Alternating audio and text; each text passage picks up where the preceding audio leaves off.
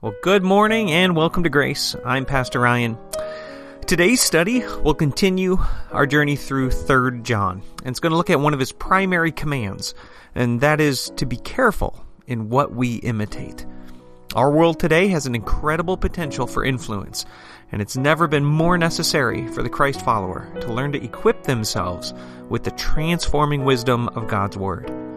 Thanks for joining us today as we seek to give ourselves not in conformity to the world, but rather conformity to the truth found in the wisdom of God's Word. It was only a couple of weeks ago, Easter baskets were discovered, little colorful eggs were opened, and new cavities were formed. I remember talking with my family as they all tried their best to convince me that a jelly bean is a vegetable because it's a bean. I remember the same problem when it came to Halloween with candy corn. Not a vegetable. It's tempting for kids, and it's easy for all of us to gravitate towards those things which fulfill the satisfactions and the desires that we have. The problem with those are that the more junk food you eat, the more unhealthier you become. Not only that, but the more that you consume your appetite upon that which is not healthy for you, the more you ruin a healthy appetite for what you should be eating. If you were like us and kind of gorged yourself on some Easter candy, you probably discovered that little ache in your belly made it so that you had a harder time eating the food that you were supposed to have eaten, and so to find that you would actually be made healthy. There's a metaphor in this for how we live in a world filled with additives and preservatives, not in our food, but the kind that make ideologies, patterns of living and behaviors seem either more acceptable or attractive or welcomed in our world, but what they really actually do is produce within your heart and spirit an unhealthiness that doesn't allow you to function the way God's designed you to function, and it also ruins your appetite for that bread of life, that meat that God reserves for those who are mature in the faith to feed themselves on, and so to find themselves growing and becoming stronger and becoming equipped to work and do that which God has put us here to do. What is the junk food of your mind today? Well, what are those things that you would be better off removing from your life, so that you are not left with a belly that feels sick and unable to actually consume that which God wants to nourish you with? There is an epidemic that's happening in our world today with young people. They are being conformed to the likeness of this world, and I'm willing to bet for all of you parents who have kids in your home, I'm willing to bet they have some type of a screen. You need to know that the screen is a portal through which you have allowed them access to all of which the world values in so many ways contrary to God's will. Raise your hand if you think that that's dangerous. Are we in agreement that this is something that has the potential to be very unhealthy for the formation of spirituality and growth in the lives of young people? Now, I don't need to convince you of that. The statistics bear this out to be true. As I think through what is happening in our world today with young people, their minds are being formed. They're shaping their hopes. They're shaping their loves. They're shaping their expectations. And in many ways, that mind to which God desires to have, refined and remade, transformed to know His will, that mind is being kidnapped. It's being taken away. And it happens very slowly over time, but all the more in our world today, we see the increasing developments of the evil fruit of a generation that has lost that healthy meat, that healthy bread of life, and has replaced it with Instagram and Facebook and TikTok and whatever the new app or fad might be.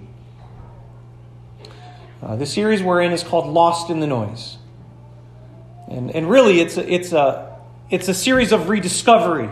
We're working through the statistical evidence that was been produced by David Kinnaman and Mark Matlock in their book called Faith for Exiles, as they have taken examples, as they have taken surveys to find out what are those unique patterns, what are those unique characteristics that keep a young person in the church and actually grow them into a kind of disciple that is resilient. I introduced this theme last Sunday, but to remind you of it once again, they find 4 very clear types of individuals. And so my challenge to you is, which one are you? You're somewhere up on this screen.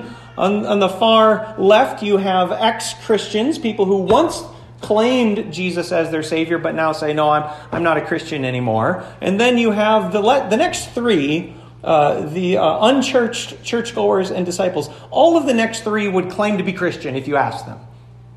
If you approached them on the street and said, are you a Christian? They'd say, oh yeah, I'm a Christian. But of those who claim that, they too fall in these distinct categories. Some who don't go to church, but call themselves Christians. And really what they've done is they've patterned themselves off a kind of cultural Christianity. And they'll come on Mother's Day maybe, or Christmas or Easter. But they're not regular churchgoers. And then the next category are people who just attend church and leave. It's easy to come, but I'm quick to get out the door. And then the fourth category, the one to which we are really looking to grow and engender maturity in, are those Christians who say, I'm invested in the church not as a place to go, but as a member of it. Because the church is not a place. The church is a people. Now, as we're seeking to study this, I want to give a quick review of last Sunday of these 5 characteristics. The first one has to do with identity.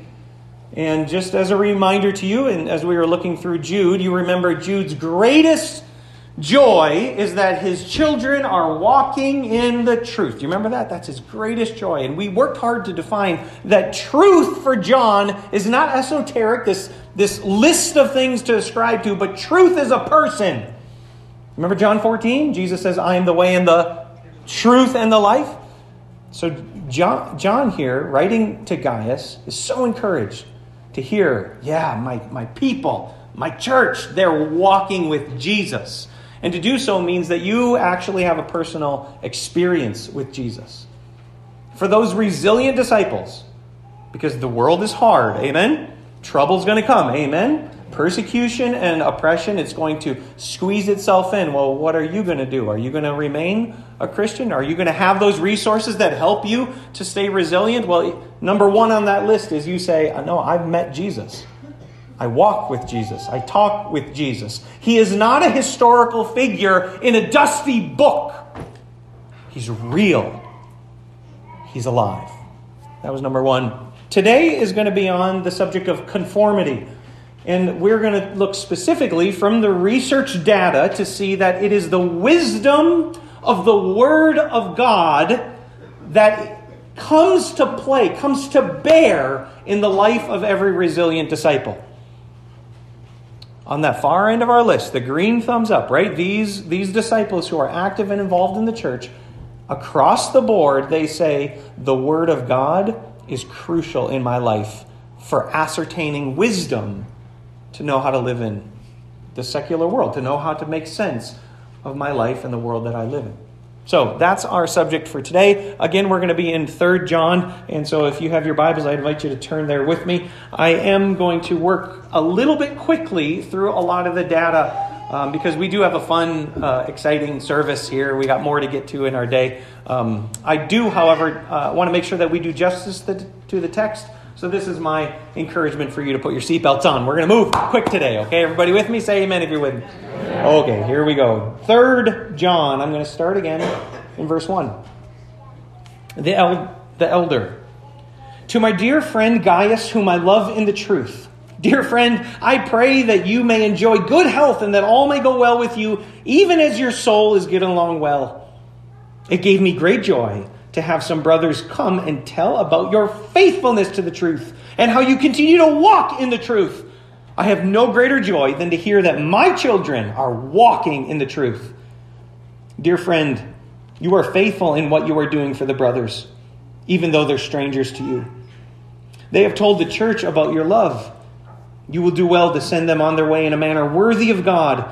It was for the sake of the name that they went out, receiving no help from the pagans. We ought, therefore, show hospitality to such men, so that we may work together for the truth. I wrote to the church, but Diotrephes, who loves to be first, will have nothing to do with us. So if I come, I will call attention to what he is doing, gossiping maliciously about us. Not satisfied with that, he refuses to welcome the brothers. He also stops those who want to do so and puts them out of the church. Dear friend, do not imitate what is evil, but what is good.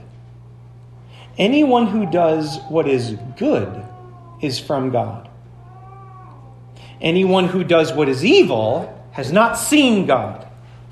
Demetrius is well spoken of by everyone, and even by the truth itself. We also speak well of him, and you know that our testimony is true. I have much to write you, but I do not want to do so with pen and ink. I hope to see you soon, and we will talk face to face. Peace to you. The friends here send their greetings. Greet the friends there by name. All right, thank you for your attention to God's word. We're going to be narrowing down in verses primarily 11 and 12 for today. As the authors of Faith for Exiles are using the metaphor of Daniel in Babylon, they see that there's a similar way that our young people today, the generation 15 to about 30, has been taken captive. They've been taken as exiles into not physical Babylon, but a kind of digital Babylon. Do you ever see kids at recess?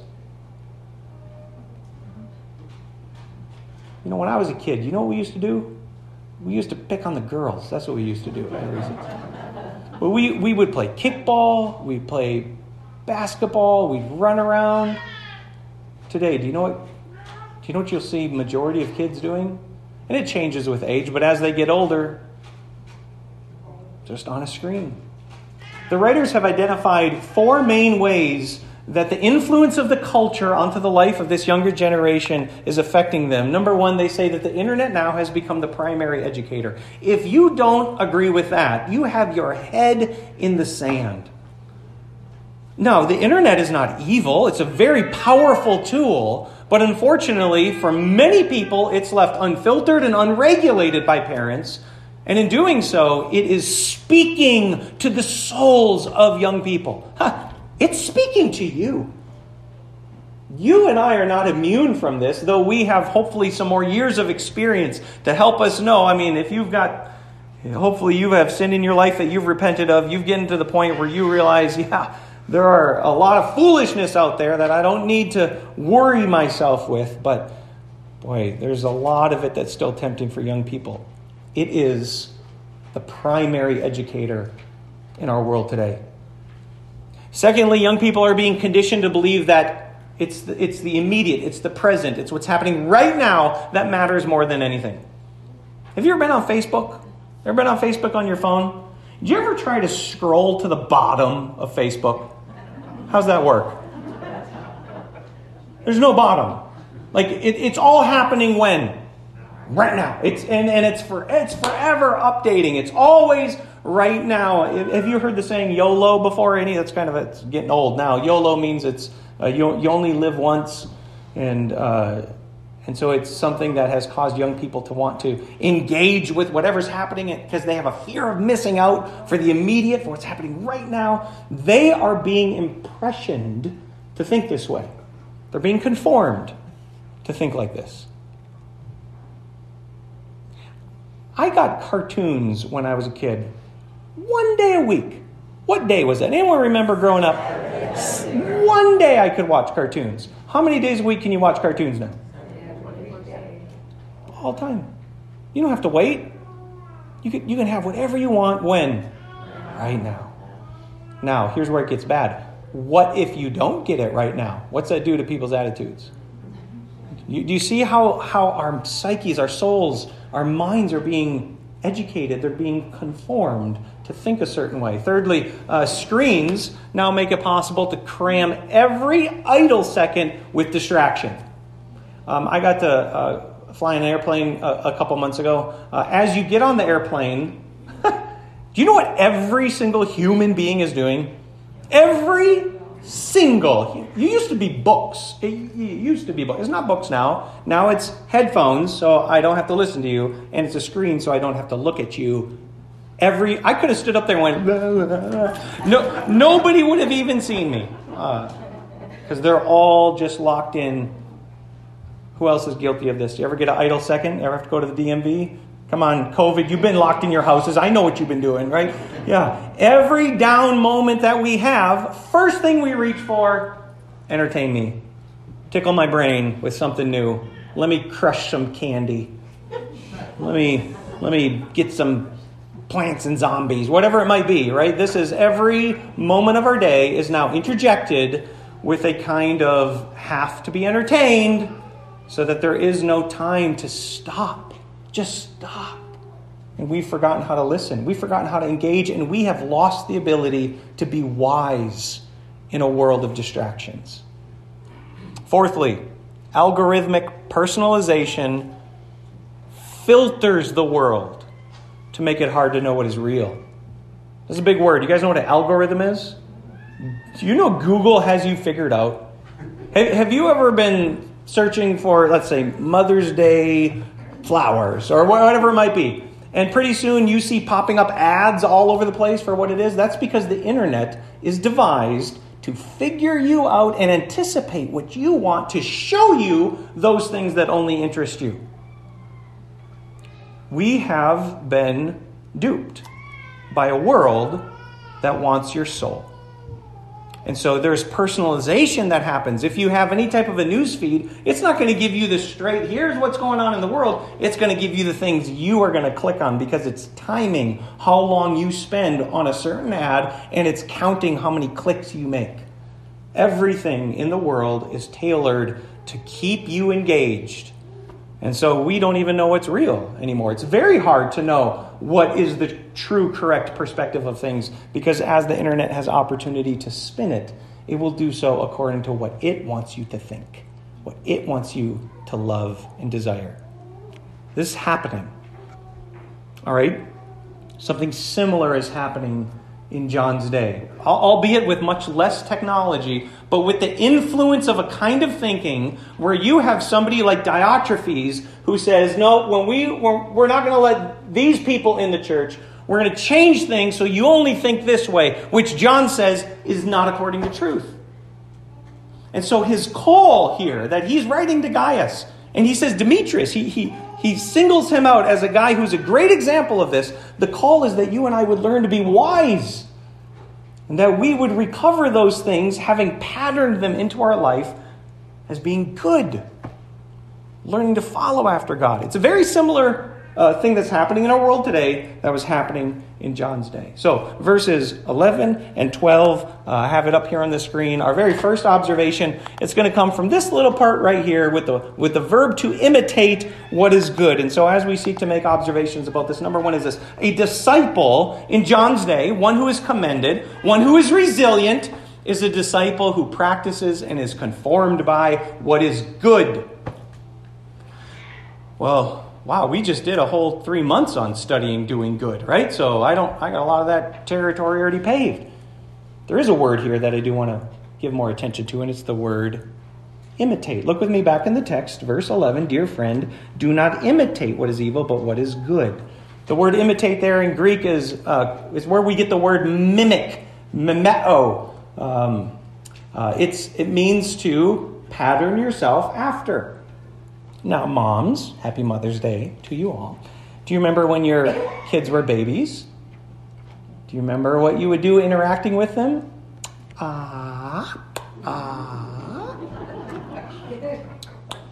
Right? You remember those moments, right? And what was the baby doing?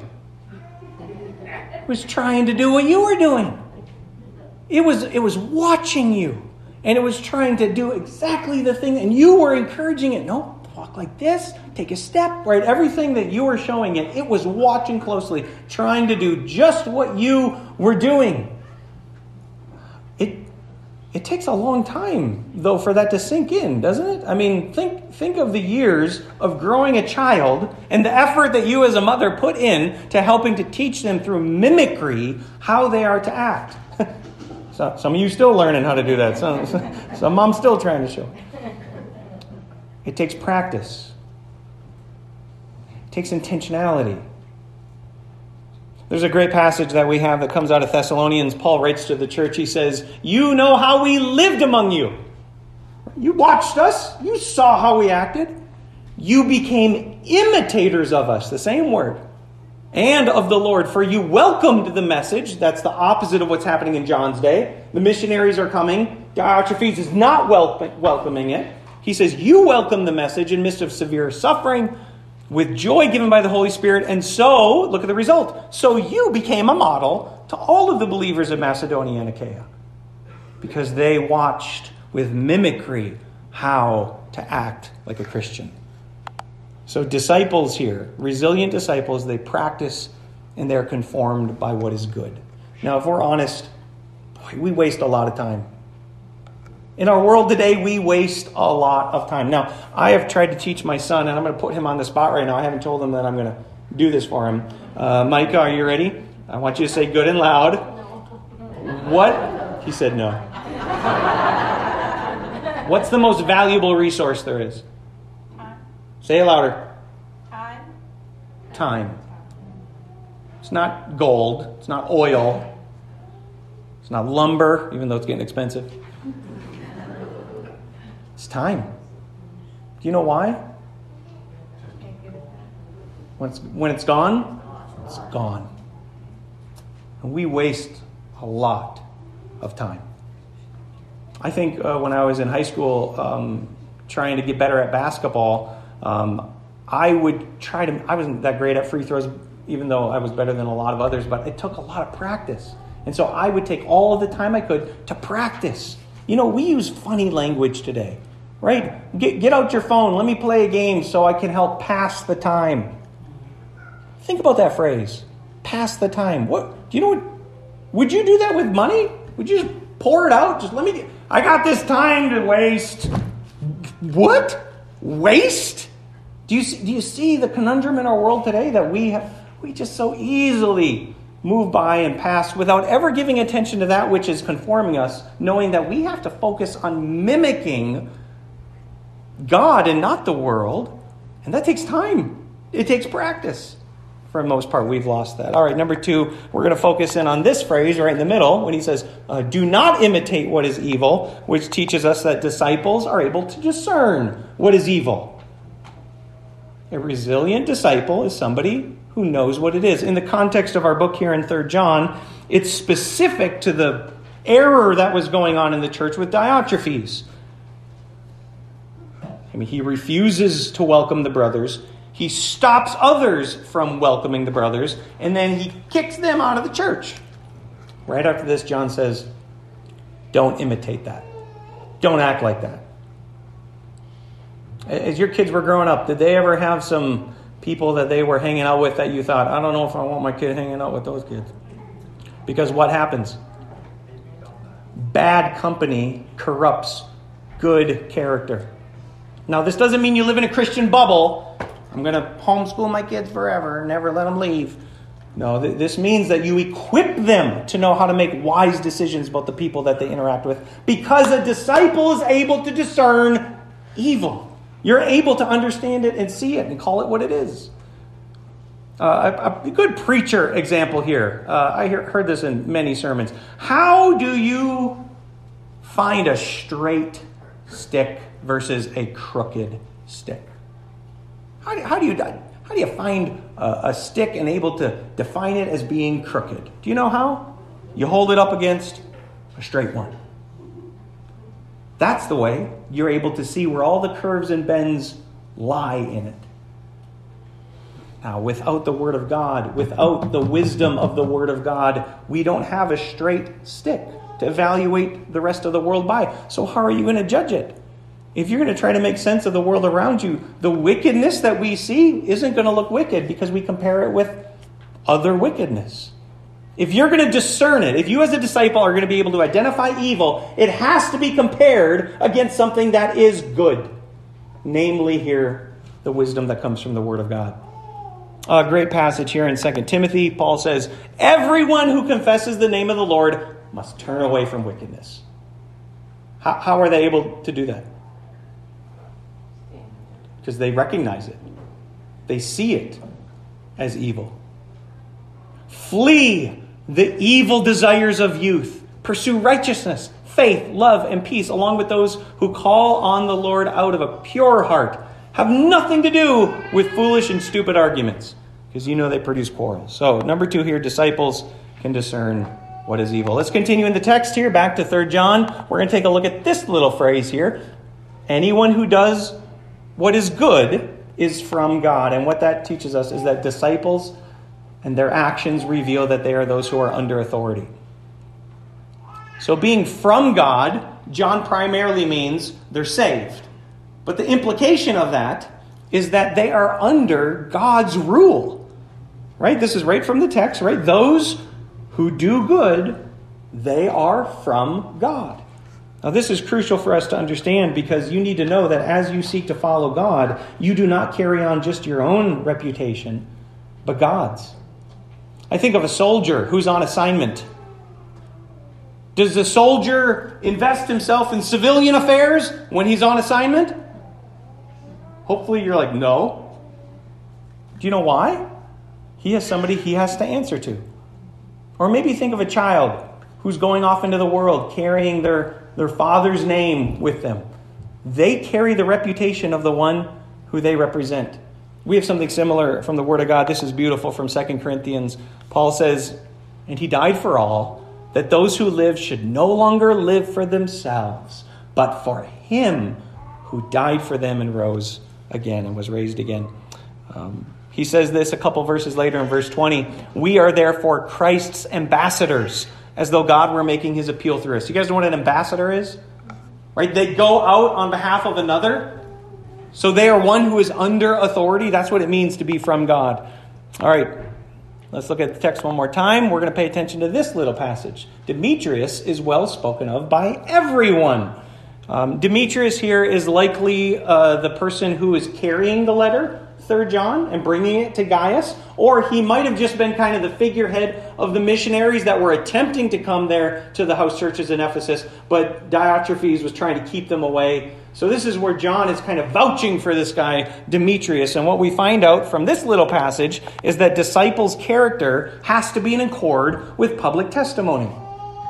Demetrius was spoken well of by who? Everybody. Everybody knew this dude. This guy follows Jesus. I have nothing bad that we can say about him. Because the character of a disciple is somebody who lives what they believe, and it's modeled for them. We have this passage from Paul again in 1 Timothy. Speaking to Timothy in his ministry, says, don't neglect your gift which was given you through prophecy when the body of elders laid their hands on you. Be diligent in these matters. Give yourself wholly to them so that everyone may see your progress. Now I'm kind of preaching this again, right? This little light of mine, I'm going to let it hide under a bush so nobody can see it ever and no one knows. This little light, no, shine, right? Everybody sees, because the character of a disciple has to be in accord with what people see, public testimony. And the next little phrase we're going to look at is beautiful. Not only is it spoken of by everybody, but the truth itself, by the Word of God itself. So disciples' character is also in accord with the Word. I wonder if you fired up your news feed today, right? Everybody take out your phones, open them up. Let's see what we read. Do you know the Bible teaches us that we are to think about that which is true and noble and right and pure and lovely and admirable and excellent and praiseworthy? How much in your news feed is characterized by that? How much of what the world is feeding into your minds is characterized by what the Bible tells us we need to feed ourselves off of? So, you and I need to make sure that our character is actually being careful not to be led into a false way of thinking. into a worldly way of thinking, because it's happening all the time, but instead that we find that our character really accords, falls in line with God's word instead. All right, last one. We're going to look at this little line at the bottom where John says, we also speak well of him, and you know that our testimony is true. This teaches us that disciples are united with those who also align with the truth. I love this one just because it shows that, hey, in the family of God, you need to have each other's back. If you are walking in the truth and others with you are united in walking with the truth, there is support that needs to be seen there. That's exactly what John is trying to convince Gaius of. Diotrephes wanted to kick Demetrius out. He's saying, hey, we speak well of him, and you know our testimony is true. We can vouch for Demetrius. He's all right. You need to welcome him. This is a good thing to do, and send him on with the blessing of the Lord. So disciples here are united with those who align with the truth. All right, what do we do with this? Application. This is a sentence. So a lot of times for application, I just give you a bunch of points. Well, there's 3 in here, but it's really one application, just one big thing that we're going to attempt to do, seen from God's word today. Number 1, we need to redeem the time towards godliness. We need to learn to redeem the time towards godliness. Don't waste the time you have. It's the most valuable resource there is. Don't just try to pass the time. You know it's a long drive from here to town? Either town. Any town. Wherever you drive from in Segola, it's going to take you a while to get there. I decided, this was over a year ago, that I was going to listen to the book of Philippians, which I can listen to more than once on the whole ride between here and town. And do you know what? In the course of just 30 days, I memorized the whole book of Philippians. By taking this time where it could have been idle, my mind could have been turned off, but instead I decided to redeem the time and use it to help feed my soul off of living bread. When the question was asked of the researchers, how many hours annually do you spend time consuming spiritual content? Of the 4 categories, these are the results. And this is roughly out of about 3,000 hours. What do you notice? Resilient disciples, what do? Almost 5-fold an ex-Christian. Is there any question why they might be ex-Christian? You can see they're not being conformed to the Word with wisdom. They're barely spending any time in it at all. So redeem the time. Take the time that you have. I wonder if you can think of the spare time that you might have in your life. Do you have any spare minutes? Any time in your day that's just laying around that you could use? And if you do, to begin to practice and train yourself towards godliness. We have this great passage in the book of Hebrews. He writes here in the middle, he's writing to the church. He says, we have much more to say to you about this, but it's hard to make it clear to you because you no longer try to understand. In fact, though, by this time you ought to be teachers, you need someone to teach you the elementary truths of God's word all over again. You need milk, not solid food. And anyone who lives on milk, still being an infant, is not acquainted with the teachings about righteousness. But solid food is for the mature, who by, look at that, how are they using their time? And they're practicing their spiritual free throws. Constant use. Have trained themselves to distinguish good from evil. And then I think just probably the best passage from Ephesians 5. In the NIV, he says, be very careful then how you live, not as the unwise, but as the wise, making the most of every opportunity because the days are evil. The King James actually uses the phrase, I love it, redeem the time, because these are wicked days that you live in. So that's the first part of the application. Redeem the time towards godliness and be watchful and careful and discerning of the world's influence in your lives. As the researchers took a look at teenagers and how they make sense of the world, they discovered that only 4% of teenagers have a biblical worldview. That's that much. That's 1 out of 25 teenagers looks at the world and engages it biblically. That's 24 others who don't. We almost had that many kids up here this morning. I was counting them because I thought, if that statistic is true, it's a matter of about 10 years before only one of them actually engages the world biblically. This is what's current. You think it's going to stay this good? It's going to continue to even get worse. But this is the reality, and so we need to be more discerning. Let me go back again to Hebrews. Same passage we're in. Solid food is for the mature, who by constant use have trained themselves to do what? Engage the world with a biblical worldview. So they're able to distinguish between what is good and bad, and they're able to make sense of it because they're carefully giving evaluation to it. I want you to see that it also was in Ephesians as well. Be very careful. Don't just walk, I'm going on the internet today. Not even paying attention to what's out there. Not filtering it through wisdom. Why do you need to be careful? Because the days are evil. So redeem the time towards godliness. Be watchful and careful, discerning of the world's influence. And thirdly, by engaging with the truth of God's word. This is the how. How do you go about doing those things? You got to engage with God's word.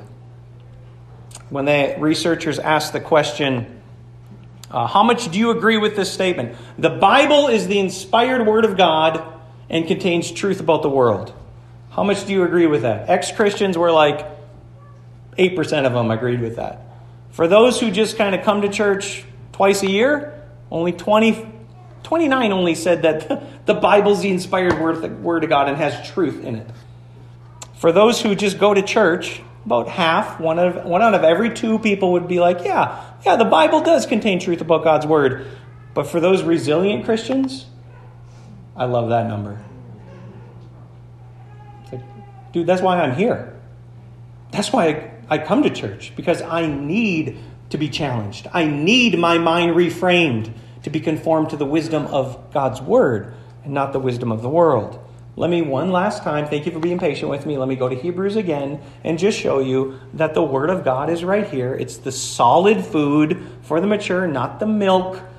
This is the meat and potatoes of God's word, and it also showed up in Ephesians with the command, don't be unwise, don't be foolish, but be wise. Quiz. Ready? Where are you going to find biblical wisdom? In the Bible. That's where it's going to be found. So redeem the time towards godliness. Be watchful and careful, discerning of the world's influence by engaging with the truth of God's word. I do want to give you just a couple more because I could end here and be like, all right, let's pray. That was super inspirational, Pastor. I don't have a clue how to do that, though. I want to challenge you with maybe some ways that you can do that. So let me begin, first of all, in the home. And I'm going to put these up pretty quick here, right? Access, application, and encouragement. Number one, do your kids have a Bible? This morning I thought, maybe I'll add some more slides to this really long sermon. I'm like, no, I won't. But I just looked it up on christianbook.com. You can do it on your own. christianbook.com has hundreds of Bibles that are tailor-made. You can search by age, 3 to 5-year-olds, 6 to 8-year-olds, 13 and up. You can search by translation. You can search by activity. Hundreds of Bibles available for kids. Hey, do your kids have access? It starts there. How about application? I was talking to a friend of mine this week saying, how do you do with your girls? What is it that you are actively working on with them to help them see conformity to the wisdom of God's word? Number one answer out of his mouth was, they have to understand that it's applicational. They have to see that it's not just a story, but that it speaks to their lives today. That the Bible matters. That's going to take more work from you. And lastly, encouragement. Are you making encouragement for your kids to read the Bible? So that's my attempt to try to be more helpful. Just one more slide on that, because it's not just the home, it's also the church. This one's a little more worse, at least from the researchers. The first has to do with integration. Is the Bible taught in such a way that it seeks to correct false thinking? Is it integrated into our lives?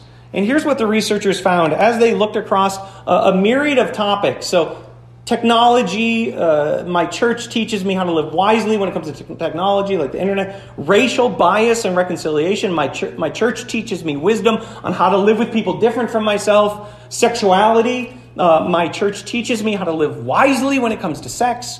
By the way, we got a lot more to say about that. Your kids are all being taught something right now that we need to learn to speak with wisdom too. And lastly, money. My church teaches me how to biblically manage my money. And when they asked resilient disciples, here were the results.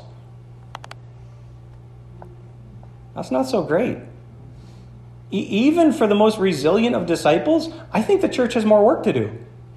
If the Bible contains wisdom on how to live our lives, don't you think we should study that together? Don't you think we should talk about that together? And how the truth of the gospel speaks to the change that can be made to live in an evil world? Here were the results from everybody else, or the way that they saw those statistics. So, number 2, beyond integration is application. Is the Bible taught onto applying it to your lives? Now, I try very hard not to ever let a Sunday go without dealing with this. But this was the question asked to them. My church teaches me how to live faithfully in a secular world. You'd hope this would be 100%, right? Only 70%. I think the church has more work to do here with applying and the application of God's word. And lastly, faithfulness. Is the Bible presented without compromise, without being watered down? I'm so thankful to you, Grace Church. Thank you for giving me the patience and attention to preach God's word faithfully. Thank you for giving me the permission. This was, by the way, in the 5 charters when I signed up for the gig here, was that we want you, this came from Pastor Dave and the session at that time, we want you to preach not just the easy things, but the hard things of the Bible as well.